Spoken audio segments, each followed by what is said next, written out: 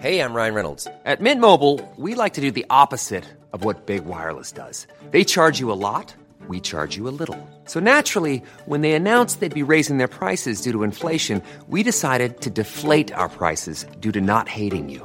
That's right. We're cutting the price of Mint Unlimited from $30 a month to just $15 a month. Give it a try at mintmobile.com/switch. $45 up front for 3 months plus taxes and fees. Promo rate for new customers for limited time. Unlimited more than 40 gigabytes per month. Slows full terms at mintmobile.com.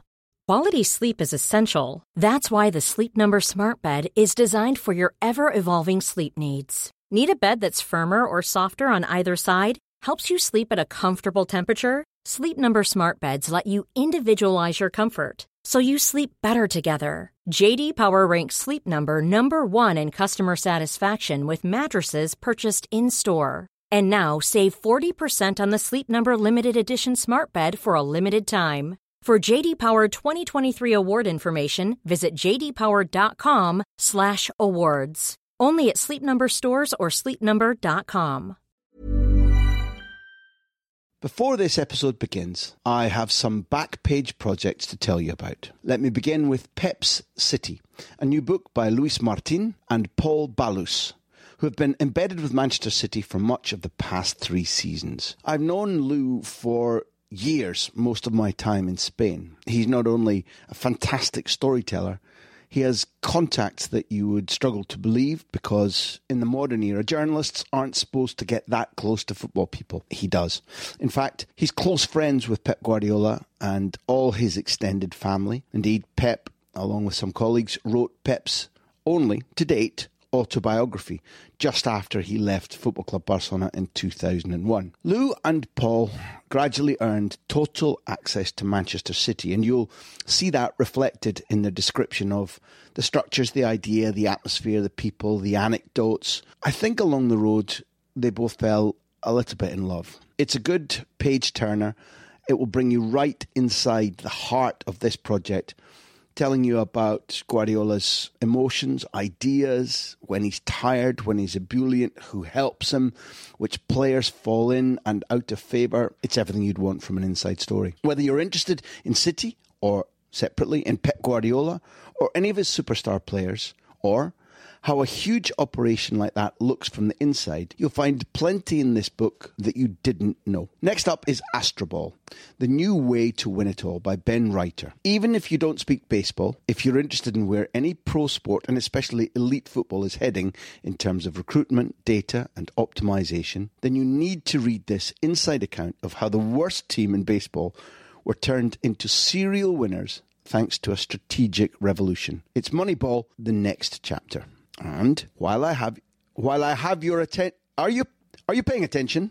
Neil and Martin, who produce this show and whose voices you probably love hearing every now and again on the question and answer sessions, they've got another podcast called Between the Lines. It's interviews with sports writers who explain the stories behind a book or a piece of long-form journalism. It's the medium I like most, when you get somebody to explain how something works, how it came together, how it was constructed, how it was planned. I love hearing things like that. It calms me, it interests me. And I guess that there's a thread of that running through what we try to do in the big interview, in that when we get elite coaches or footballers sitting down with us, we want them to explain. We want them to tell the stories from the inside out. Lift the lid, I think it's called. This is most certainly what this new podcast that Neil and Martin produce does successfully. It's interviews with sports writers who tell the stories behind a book or a piece of long-form journalism. A new season of this podcast is running right now. It features excellent writers like Oliver Kay of The Athletic, Andy Mitten, who interviewed Diego Maradona for 442, and the season will close with a documentary about a much-loved football book, The Miracle of Castel di Sangro. Subscribe now, please, to Between the Lines by Backpage and get the new season as it goes out, plus great archive interviews including Henry Winter, Mike Calvin, and some fella who wrote a book about Spain's tournament treble.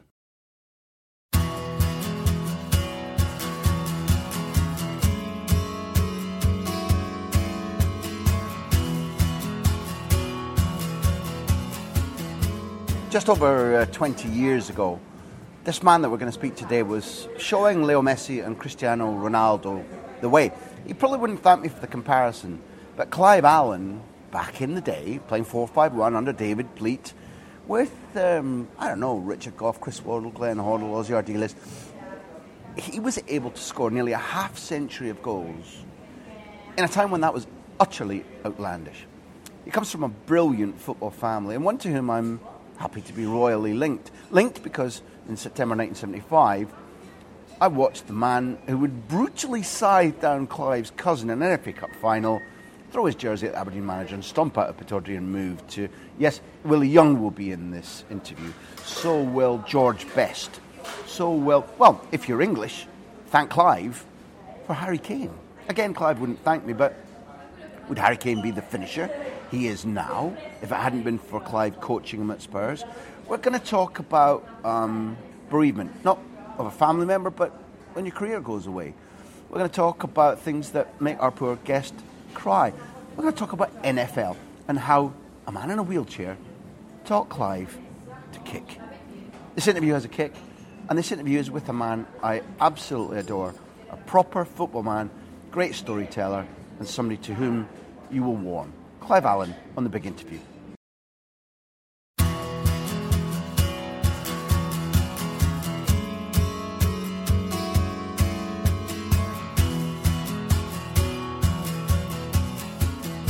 Big Interview listeners, you know that occasionally we go back to times that not all of you saw, but I did, because there were players and eras and ideas then which were truly special. And I think we're about to speak now to a truly special football man, not just a truly special striker, somebody who had, before these Johnny-come-latelys, Messi and Ronaldo started hitting 35 or 40 in a season.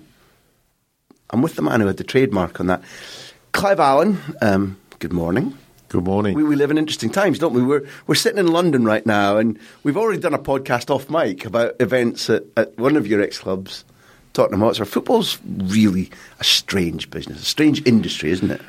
It never ceases to surprise me. One of the beauties of it, you never quite know what's going to happen next. I think that's something. I was born into it, Graham. It's been a way of life for me. I absolutely love it, and yes, you're right.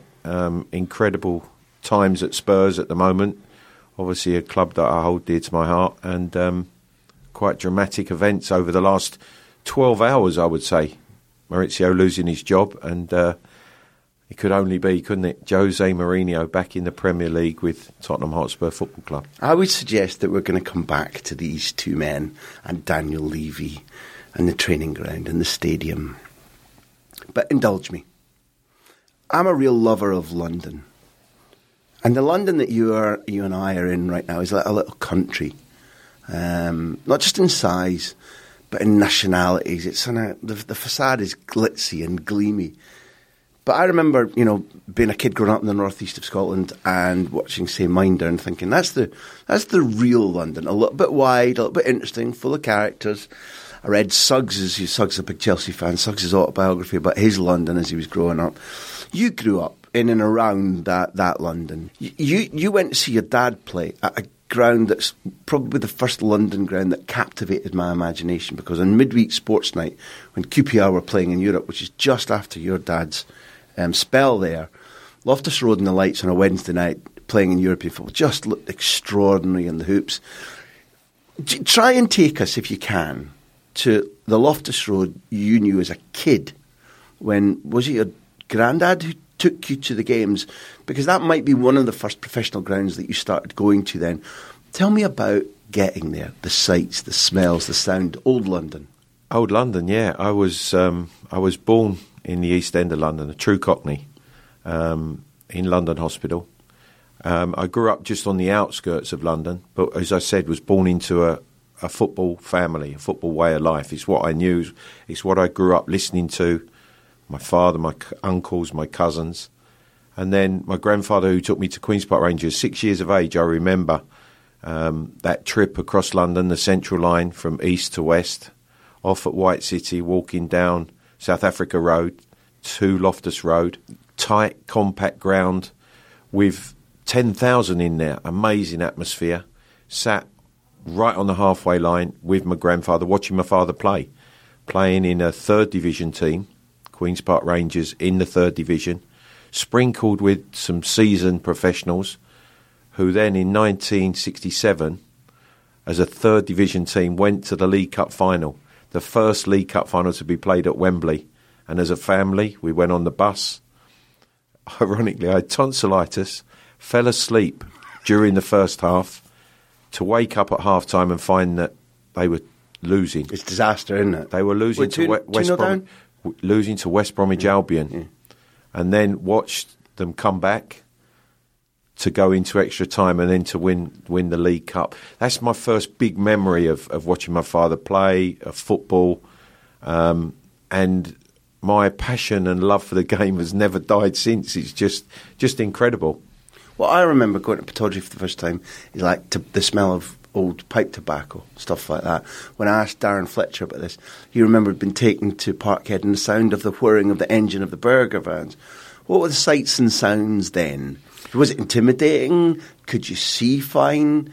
Everybody smoking, I suppose? Graham, I think that's where I was very lucky that I had an insight into the inner sanctum. I was in the dressing rooms as a very young boy, smelling the liniment oils, just the smell of the dressing rooms and the atmosphere there, the banter between senior players, young players, and I was this little kid who was around, looking at it, enjoying it, and just absolutely loving it. And in all honesty, I had nothing else in my mind other than I was going to play football one day. That was you, hooked. Absolutely hooked. Yeah, it was something that I'll always remember. And obviously, growing up to be a 14-year-old, a schoolboy international, and had clubs, had suitors who were trying to sign me, Manchester City at the time, Tottenham Hotspur. I trained there as a schoolboy. But Queen's Park Rangers is where I started, where I felt at home. It was like a second home. I had no fears. I had the opportunity to go to a football club. Dave Sexton was in charge. A very talented football team at that time. Stan Bowles, players of amazing ability. Jam on the anchors, because people won't know about those two men you mentioned. Because Dave Sexton had really clear ideas about what the ball was for, how the game should be played. If you could encapsulate, start with him. What type of football did Dave Sexton stand for? He wanted a progressive, quality passing football team, which on a Loftus Road pitch was not easy. But things that obviously come to mind immediately. One of my first training sessions with the first team, as a 16-year-old, having just left school, the pitches were waterlogged, training grounds, we couldn't train. So we went to a school indoor gym to train with Queen's Park Rangers. And there was I, 16-year-old, just on the staff, still an apprentice. And we went in the players' cars to this school. We trained. And on the way back, as we left and got back in the cars, Dave Sexton presented us with Kasparov, the chess players, form and formulations on attacking in chess. Beautiful. You can imagine. There's me as a 16-year-old trying to read this. The senior professionals, as we left the car park of the school, threw them out the window. You don't need to read that. And it was gone and fluttering out through the window. Things like that perhaps in a modern day wouldn't happen. But, what an education, what an insight into what being a professional footballer was all about. You see, Dave, to my way of thinking, stood for elegant football, quick, not rushed, but using the ball in a fluent, clever way. I think the brand of football he wanted to teach, and that we saw for a while in a very young Manchester United side where he was very successful, obviously, would be a la mode. It would be in fashion right now. I think if you could just reinvent him, he'd fit into the modern game well. Yeah, because his ideals were about technical players who could pass the ball. It wasn't necessarily power and physicality. It was the beautiful game. It was and he studied it, and he was passionate about it, and he loved football. And that came through in the teams that he produced. Stan Bowles. Now, Stan was in those teams that I was watching sitting up late in Aberdeen when they played the European in a team that probably still had Frank McClintock and possibly had Rodney Marsh. Jerry Francis. Certainly Jerry, and probably Phil Parkes in goals, and Dave Thomas, Clement. Don Given. They were the players that were in the first team when I arrived. They were the players that my father, obviously, and again, that insight that he gave me, that those players that were 30-ish and weren't going to go on forever. You know, son, if you do what you intend to do, you work hard and your ability comes through, you might well get a chance in a year or 18 months, because these players, they'll be 32, 33, and your opportunity could present itself. No, I was just focused on watching them, obviously trying to improve myself at every opportunity. But it was a great breeding ground. Describe Stan and what he could and couldn't do. And as a professional, he was a magnificent example. I watched him, one of the best left foots I've ever seen. Incredible balance and awareness. And he, in a way, when I got into the team, dropped back slightly deeper, but was that link player and never really given the credit, I don't think, for his passing ability. A wonderful passer of the ball. I played with some incredible midfield players who were great passers of the ball. Stan Bowles was up there amongst the best. Absolutely brilliant. He was balanced, he was poised. He wasn't the biggest, but technically, wonderful touch of the ball and an amazing passer of the ball. Was he as much of a character as he looked? Because he played with a swagger, but it was never a swagger that wasn't deserved. Did that carry on off the pitch as well? No, he was quiet. He was a quiet person, but you knew he had great belief in his ability. He knew what he could do on a football pitch. Played wonderfully so often for QPR. On surfaces as well, as you've described, which people wouldn't believe now. No, that's right, and honed his skill because of it. Wonderful touch, brilliant, skillful footballer. You talked about this fabulous legacy that you've got of not just being educated to the sights and the sounds, and did you say liniment? Did you say the word liniment in the dressing room? Liniment. Sometimes we called it wintergreen. Yeah. Do you ever get butterflies in your stomach when you smell that? Because whenever always, do you? Always, because it just brings back so many memories. You remember it, and that smell is what it's all about in preparing for games. Why did we use it? Tell me. I mean, I think I know, but it's so back in my... I think it was. It was how you warmed up in those days. That's you right. rubbed it on your legs, and you were warm, and you were ready to go. And you were ready 5 minutes later to go and run as fast as you could. No 45-minute warm up stretching. Because any stretching diagrams would have gone out the window with Gary Kasparov's chest, King tonight Prawn 3 or whatever. Yeah, that's the way it was. And these boys and these players, and it was something that you remember vividly. But the one thing that hasn't changed, everything around the football pitch, the white lines, has gone beyond belief. But the one thing that's never changed is when you cross that white line, it's 11v11, whether it's on the park, whether it's at Tottenham Hotspur's new incredible stadium, whether it's at Wembley, Nou Camp, Barcelona, wherever it is, it's 11v11. 11 guys playing 11 guys that, you can't beat it.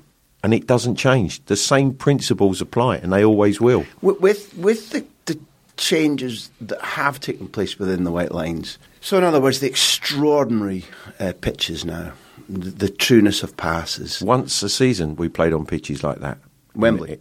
Once a season, the first game of the season. Oh. And then after that they deteriorated and were never the same again. Tell people about the bounce or the getting stuck in the mud. Well, people say, I bet you wish you could play now. Of course you do. Because in those days, the uneven surfaces, especially at Loftus Road at that time, when I first started playing, I got into this team as a 17-year-old, you had to have a good touch, because if you didn't, you lost the ball. You had to almost read the bounce of the ball, because it wasn't going to come true. Not true. You had defenders who were kicking through the back of you, could challenge from behind.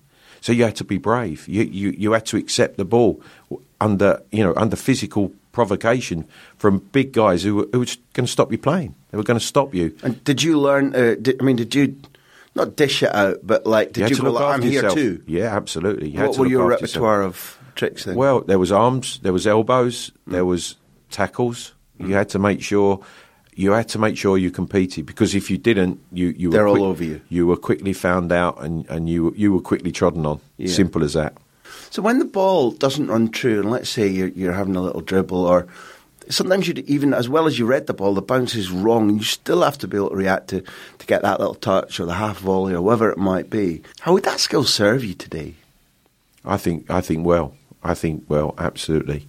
I had a very interesting conversation with a coach of mine just after 5 years after I finished playing, and even then it was as if the game was moving on. And I said to him, "You know what? I'm not so sure that I'd have made it today." He said, "No, don't ever think that." He said, "Because you have your time, and when you have your time, you're trying to be just that fraction above the rest to be the best you can." He said, "And today, you'd be doing exactly the same. You'd have exactly the same attitude, exactly the same mentality, and you'll be working to be just above the rest." That's where I was beginning, because it's all hypothetical, so okay, we don't need to get too excited, but I think it interests people that, the striker I saw when I watched you, with your brain and your knowledge of space and your timing of when you struck the ball. And then I'll ask you about this in more detail later, but the naturalness of your finishing, usually, almost always. In an era where now the passing is different, it might not be better than Stan Bowles or Ozzy Ardiles or Chrissy Waddle. It might not be better. But the movement is truer. Players are fitter. I think the idea of how to serve as a striker is Graham, different. I'll have to stop you there. They're not fitter. They're not fitter. They're as fit as they are today for what they need to do. We was as fit as we were there in, I would say, tougher conditions. The surfaces we played on, the number of games we played. We didn't rest. We weren't rotated. We played, and certainly a lot of players of my peer group who played at the time that I played when they weren't 100%. You suffered for it. Absolutely, yeah. But because we wanted to. You were harder. One thing I'd say... Tougher, I would say. Mentally, physically, just in your entire robustness, that your generation, the generation before you, were a lot tougher than they are now. I believe so, yeah. I do think that, absolutely. My premise is that, throughout your career, you scored a huge number of goals. There was one season where it was, for your times, utterly exceptional. My imagination says that where you play now, if we could do that, and I think you'd be scoring barrel loads more. I do think that the nature of the game now, that I would have played longer, and I perhaps would have had a longer period at the highest level, like you say, scoring goals freely as I did. I'd always, my records there over the course of my career, the whole career. I'm proud of that. 1 in 2 was always the target. Was 1 in 2. It was actually, if you were hitting 1 in 2, you were top. In the days I grew up watching, the days you were playing, and that was top. And I grew up listening to that. That was always, the bottom line was always: you score a goal every 2 games, you'll be there or thereabouts. You won't be far away. And again, that was that insight that my father had given me. All that knowledge and experience that he had, and he passed on.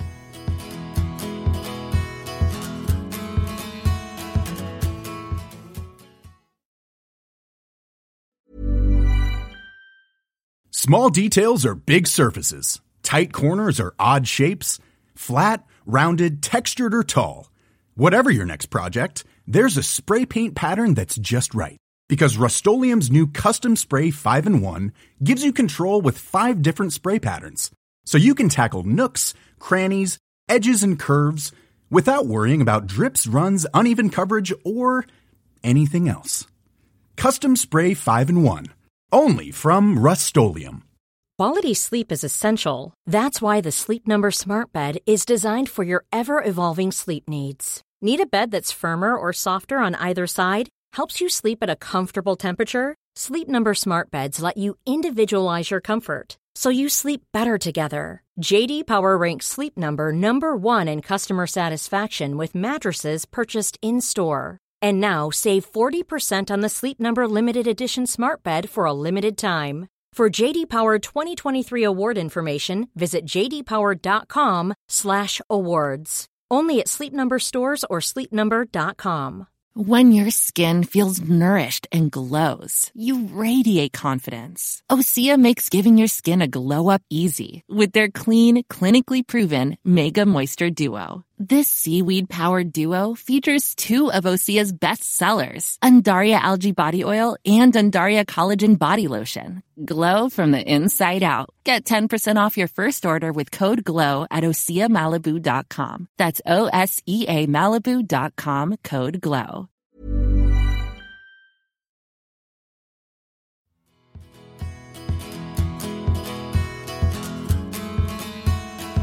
I'm a great one for atmosphere, and therefore I'm going to go fishing here because the nearest big club to where you grew up was West Ham. Eventually you'll end up having, some quite good times there.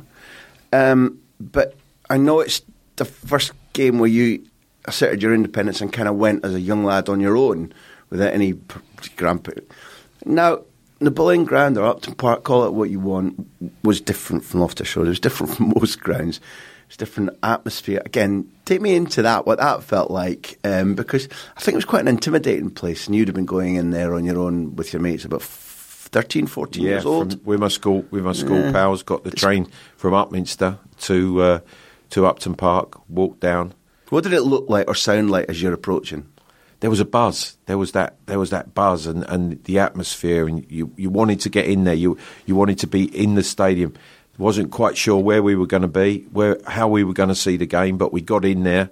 We watched it. I remember actually shimmying up a pole, and the coat I had on, because you weren't supposed to shimmy up the pole, there was all grease on it, which then was on my coat, and I was petrified going home. The first time I'd been to football on my own. I wasn't with the family. I wasn't with Dad. I was with my mates, and it was... Wait, what pole was this? Just as a matter of interest. Well, it was... I remember from where the main... tunnel was, it was the far corner at Upton Park, so along from the chicken run, in the corner from the chicken run, which obviously they did it for a reason. They didn't want supporters watching the game, but I was trying to get a vantage point. Yeah, wanted to see the game. The chicken run, for those who don't understand the chicken run, as an away player, don't get too close. Don't if you're a winger and you're told to put your heels on the line, don't go that close. Because there is a chance that there'll be an arm come out and might just grab your shirt or pull you back. Where's Colin? Colin? If you were playing, as you said, I played for West Ham. You could almost feel you'd get a pat on the back if you were putting it in, if you were trying. Yeah. And West Ham supporters were very fair in that way. If they knew that you were putting it in, you'd get a pat on the back. You'd certainly get a well done and come on and keep going, and they were with you. So. Yeah, it was a special place. And I have to say, recently did all the London teams that I played for on the bus and by tube a few weeks back. And the final port of call was Upton Park. And again, just how the game's changed. Obviously, there's no longer Highbury, but the marble halls are still there. And I went into those, went into Queen's Park Rangers.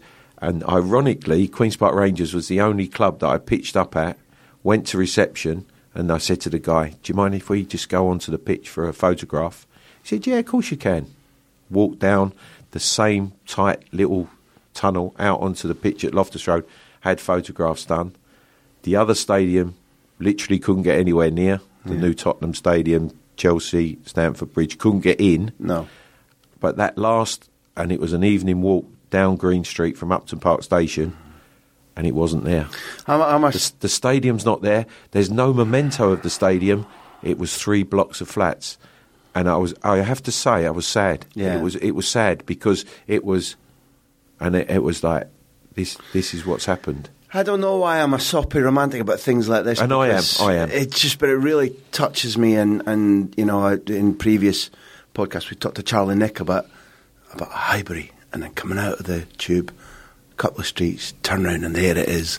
And the North Bank, the South Bank, the clock, the marble halls. My first visit to Upton Park as well. You certainly, when you go and savour it, let alone blooming play there and be a hero for them, you feel you're woven into something that's really important in our island culture, not just football culture. Central places of worship dating back to maybe the Great Depression, or when you get extraordinary crowds with everybody wearing, jackets and ties and flat caps, and it's been there all that time. You're woven into that.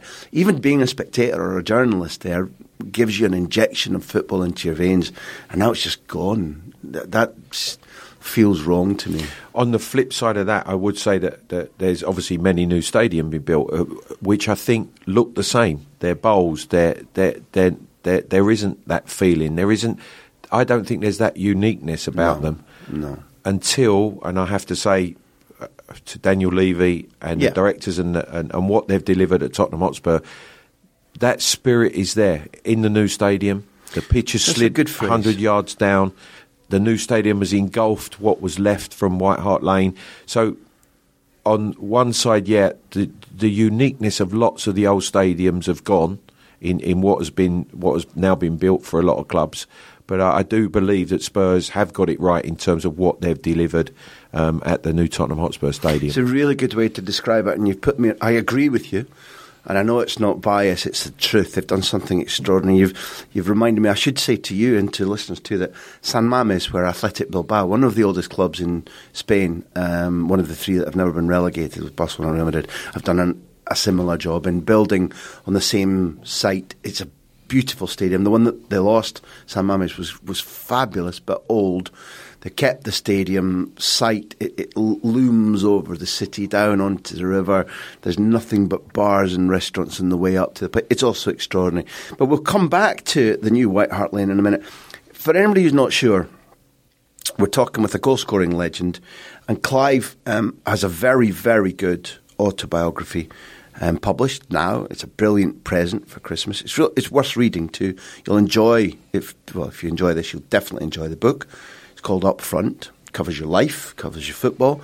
There's ups and downs in it, as is natural in a life story. But meantime, we're able to be here because our sponsors support us and help us. So I'm going to ask you a question for Bet365. These are the questions they've sent in for us. One of them, I haven't read this before. One of them features, I'm going to be honest, a man I really don't like, who phoned me up and abused me in my house. You probably already know who it is. So Bet365 has sent in this question. I'll put on their voice. What was it like being at Chelsea in the early 90s with Ken Bates as chairman? Quite extraordinary. I've never worked for a chairman like Ken Bates. But I have to say that he loved his club. He certainly loved his players. And I would say it was a very difficult time at Chelsea at that time. Financially, they near enough went under. Because of a stadium, or partly because of rebuilding a stadium. Absolutely, and the implications that had on the football club, on the team in particular.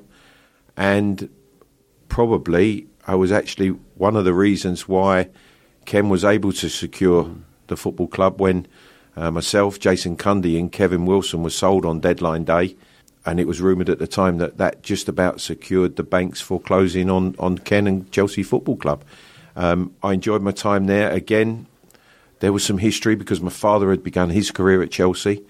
I felt very at home coming back from Manchester. I was at Manchester City and come to Chelsea. Really enjoyed playing with Kerry Dixon, some good players in that team. There was an actor by the name of Vinnie Jones who played, but it was good fun. It was good fun, and I scored goals there. I enjoyed playing. I played at Stamford Bridge for Chelsea, and I played at Stamford Bridge for London Monarchs. Would you believe? So we're definitely going to come to that. It was a good time. I did enjoy my time there. All of this you can read much more about in Clive's autobiography, Up Front. Naturally, I hinted at this earlier. There are sad events, and one of them includes me. I'm sitting at Pittodrie, home of football in Aberdeen, the greatest club the world's ever seen, in early September 1975. And Jimmy Bonthron, the manager, substitutes our centre half. And this big lump of, volcanic rock with a ginger crop of hair on top, Willie Young, takes his shirt off, wanders across to Jimmy Bonthron, who noticeably shrinks, throws his jersey and stomps off down the tunnel. And within 3 days, he's signed for Spurs. And he'll move across London like you did. He moved to Arsenal. Willie Young will go on and play a big role in the sort of tapestry of the life of your football family, right? That's right. Yes. I remember watching Willie that day. Take us to why Willie is important to you and your family, where you were. Relive the day. So you're talking about 1980 Cup final. That's right. My cousin Paul, who was the youngest player at the time in the FA Cup final for West Ham against Arsenal. And there was that big centre-half, Willie Young, playing. Huge, intimidating bloke. Well, he was one of the fiercest, one of the strongest, one of the toughest. And there I am at home, having just bought a VCR recorder. And for the younger listeners, they won't know, they wouldn't have a clue what that was. On the Friday afternoon, so that I could record the whole FA Cup day. And on it's the a big, Saturday. hefty old box, isn't it? Bought it in Tottenham Court Road, took it home on the train. Absolutely kosher goods. It's not like not knockoff. No, full thing. All the electrical goods in Tottenham Court Road. That was the place to buy it. Hitachi VCR. It was. I'll never forget it. Practiced with it all Friday evening to make sure that I could record. Quite worried, no? A pack of 6 4-hour tapes, so there was no way I was going to run out of the cassette that goes in it to tape it. And recorded from the very first moment, and as you know, it was a day. Cup final was a day. Yeah, it was a day from 8 a.m. when it started, right the way through to whoever won the FA Cup, and the interviews after. It was coverage full all day long, and cousin Paul was playing. A wonderful day for West Ham. Sir Trevor Brooking, who obviously I've come to know very, very well, a neighbour of mine until just recently, scored the winning header, which again was quite something. West Ham were underdogs on the day. The story that I have to tell is Squeaky, as he was known because he had such a high-pitched voice. My 17-year-old cousin went clean through. West Ham 1-0 up. He's one-on-one with the goalkeeper as his legs are unerringly just swept from under him by Willie Young. He just takes Paul out. And in all honesty, Graham, to this day, and I actually spoke to Paul this morning, he has always said it was the best thing that could have ever happened to him. And I always say, you've got to be joking. You're the youngest ever player in FA Cup final. You're going one-on-one with the goalkeeper to score. He said, my legs were like jelly. He said, I'm thinking I am going to embarrass myself in front of the world because obviously the FA Cup was going global. He said, I was never going to score. He still says it today. Wow. And he says, Willie takes my legs from me. He said, he got me off the hook. And he'll be remembered for it. Only in football could somebody say that. Because at the time, if they were still hanging, they'd have strung Willie up and they'd taken him to the gallows. The judge would have put him in the black. He was a national villain. I remember the outrage on the BBC about because... You weren't even allowed to call it professional foul because this was unprofessional, this was terrible. He really was a national villain. Absolutely, he was, yeah. You eventually had the sense of adventure to take yourself abroad, and it's an unhappy chapter. But you said to me, I've gone to live abroad out of my passion for football, not a passion for the sun or paella, but because I wanted to experience a different football culture, and it's been really enriching and nourishing. You went to French football. Why? Not just the contractual situation, but what was it in you? Because I don't think any of the rest of your family felt that way or did they? I can't remember. Well, actually, yes. Martin's father, Dennis, my dad's younger brother, played in Belgium towards the end of his career. So, we had ventured afield. Again, as you say, contractually I was going out after a 4-year deal at Tottenham. I was going to be 28. The opportunity, if it was going to come about, was going to be at that time. There was some speculation, clubs in Germany, Italy, and Bordeaux in France. They made contact with Spurs. A deal was done before I actually become, and it wasn't a free agent as we know now, but before my contract ran out at Tottenham. They agreed a deal, I agreed a deal, and so a month before the season ended, I knew that the following season I was going to be playing in French football, which was something very new, something very different, and it wasn't just from the football angle as well, just the way of life, the language, the whole thing was something to this day that my wife and I have always said, we didn't want to be sitting here today saying, I wonder what that would have been like. Attitude. Brilliant. It was bittersweet, as you rightly say. It was a great experience. It was there was a cultural shock. There was lots of things that happened, and lots of things to read in the book about it. But it's something I'll never regret. I'm glad we did it. A little snapshot of maybe 2 or 3 things that people wouldn't know that were so different between your life in London football and Bordeaux, where you went to.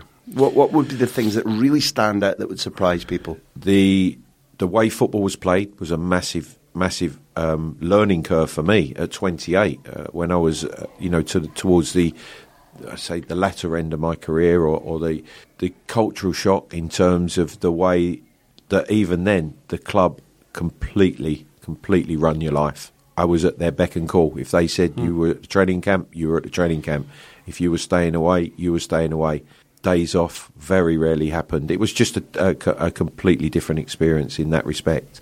Then I had an education in red wine, so that was something that's held me in good stead. We did chat about that off mic, and it's clear that you know an awful lot more than me. But also, let's repeat the phrase that I'm not sure if it was the president or one of his henchmen that gave to you, because I think a lot of people who might not know a lot about red wine will benefit from your counsel that they gave to you.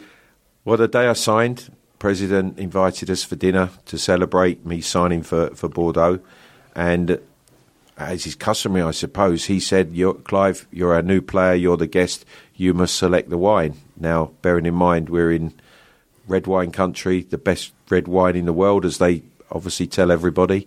Again, just being so naive, I said, well, I actually like Chablis, which meant the president standing up, crying, Mon Dieu, mon Dieu. God. He said, we will have to educate you. And I just said, of course, Mr. President, please do. That's why I'm here. But he told you how you should treat wine, which is, never mind the denomination or the price, just do you enjoy it? Absolutely. He said the golden rule is, he said it's what you like, what your taste buds tell you are a good wine. It's irrespective of the price. And it's something that... it's something that certainly that stood with me ever since, and I just think it's correct. We've got lovely listeners, socios we call them. They're like our supporters. So Darryl Geraghty, your question has been asked and answered by Bet365. Finlay, we're coming on to yours.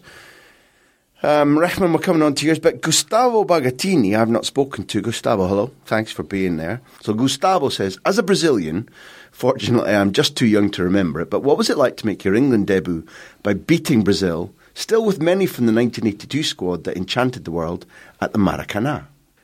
Well, the story I tell, and to this day I still ask the same question, everybody remembers my England debut. But no one does, until I give one clue.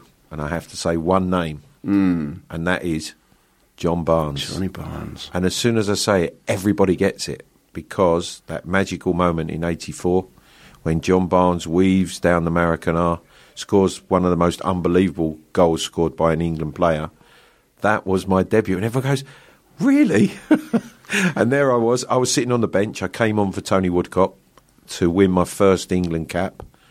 And I go on to say that actually at 2-0, John Barnes had scored, Mark Hateley had scored. Brian Robson, England captain, goes clean through. I haven't touched the ball. I'm on the field. I haven't touched the ball. There I am at full speed alongside him. And the England captain fires the ball into the side netting, where if he squares it to me, which he should have done, my first touch should have been, and it is, football's all ifs and buts. If he squares it to me, my first touch would have been a goal against Brazil in the Maracanã. And everybody says to me, well, what'd you say to him? You must have had a go at him. And all you can say is, bad luck, Skip. Unlucky, Skip. And that was my debut. I'll never forget. The Maracanã was crumbling. Yeah. It was an old stadium. Obviously, since has been rejuvenated. Was it a big old bowl then? Big round open kind of thing? 70,000 in there, but it seemed like it was sparse because it wasn't full. And we went back down into what were dungeons. The dressing room were dungeons underneath for Bobby Robson to deliver one of his, meteoric speeches about what a result it was, how things in England were going to be. Everyone was going to be smiling tomorrow because you've achieved something that no England team had done. They'd never won in Brazil. So to be part of that was something special. Bobby was an interesting man because he didn't always remember your name when he was speaking to you. I know this from first-hand experience, and he probably never said this to you, but he always say to me, "Well, I don't have a lot of time. I can't." And then an hour later, 2 hours later, you're still not only talking but having the time of your life. Different kind. I mean, he didn't give you enough caps. All right, let's get that out in the open. He should have capped you more. But I think, an idiosyncratic, eccentric man, but again, oozing football. Oh, so passionate about the game of football, yeah. And in that second game, the next game that followed in Uruguay, he named the team the night before, and Les Allen and Tony Haitley were the front two. And Mark and I sat there with the rest of the lads, you can imagine.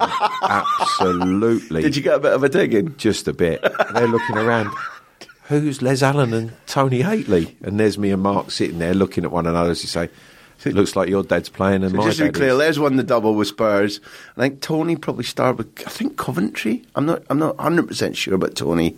Remember, he was also centre forward, like Mark, wasn't he? Mark, yeah. But Bobby named those two in the '84 international against Uruguay. I wasn't there at the time, but he's because I've seen him in action. He's famous for coming down in an England away trip and approaching his captain, with Bobby saying to Brian Robson, "Morning, Bobby," and Brian going, "No, boss, you're Bobby, I'm Brian." And I really believe it happened and it was just like, I think Bobby had other things in his mind, other things going on, and names weren't that important. And I have to say I like that. Oh, he was a wonderful man, and he actually tried to get me to sign for Ipswich Town as a 14-year-old many years before, and he always reminded me, even that first trip with England, he reminded me, "You, son, should have signed for us when you was 14 years of age. You'd have been a good player then." And he just put me in the England squad.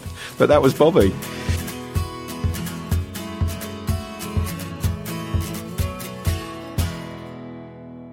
Thank you for listening to The Big Interview.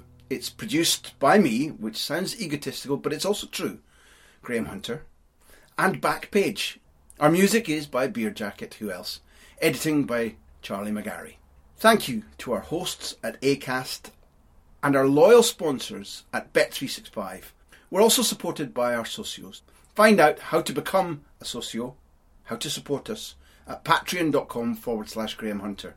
Here endeth the lesson. Small details are big surfaces. Tight corners are odd shapes. Flat, rounded, textured, or tall. Whatever your next project, there's a spray paint pattern that's just right. Because Rust-Oleum's new Custom Spray 5-in-1 gives you control with 5 different spray patterns.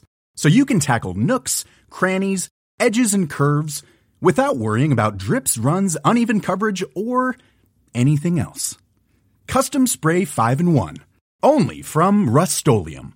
Mom deserves the best, and there's no better place to shop for Mother's Day than Whole Foods Market. They're your destination for unbeatable savings, from premium gifts to show-stopping flowers and irresistible desserts. Start by saving 33% with Prime on all body care and candles. Then get a 15-stem bunch of tulips for just $9.99 each with Prime. Round out Mom's menu with festive rosé, irresistible berry chantilly cake, and more special treats. Come celebrate Mother's Day at Whole Foods Market.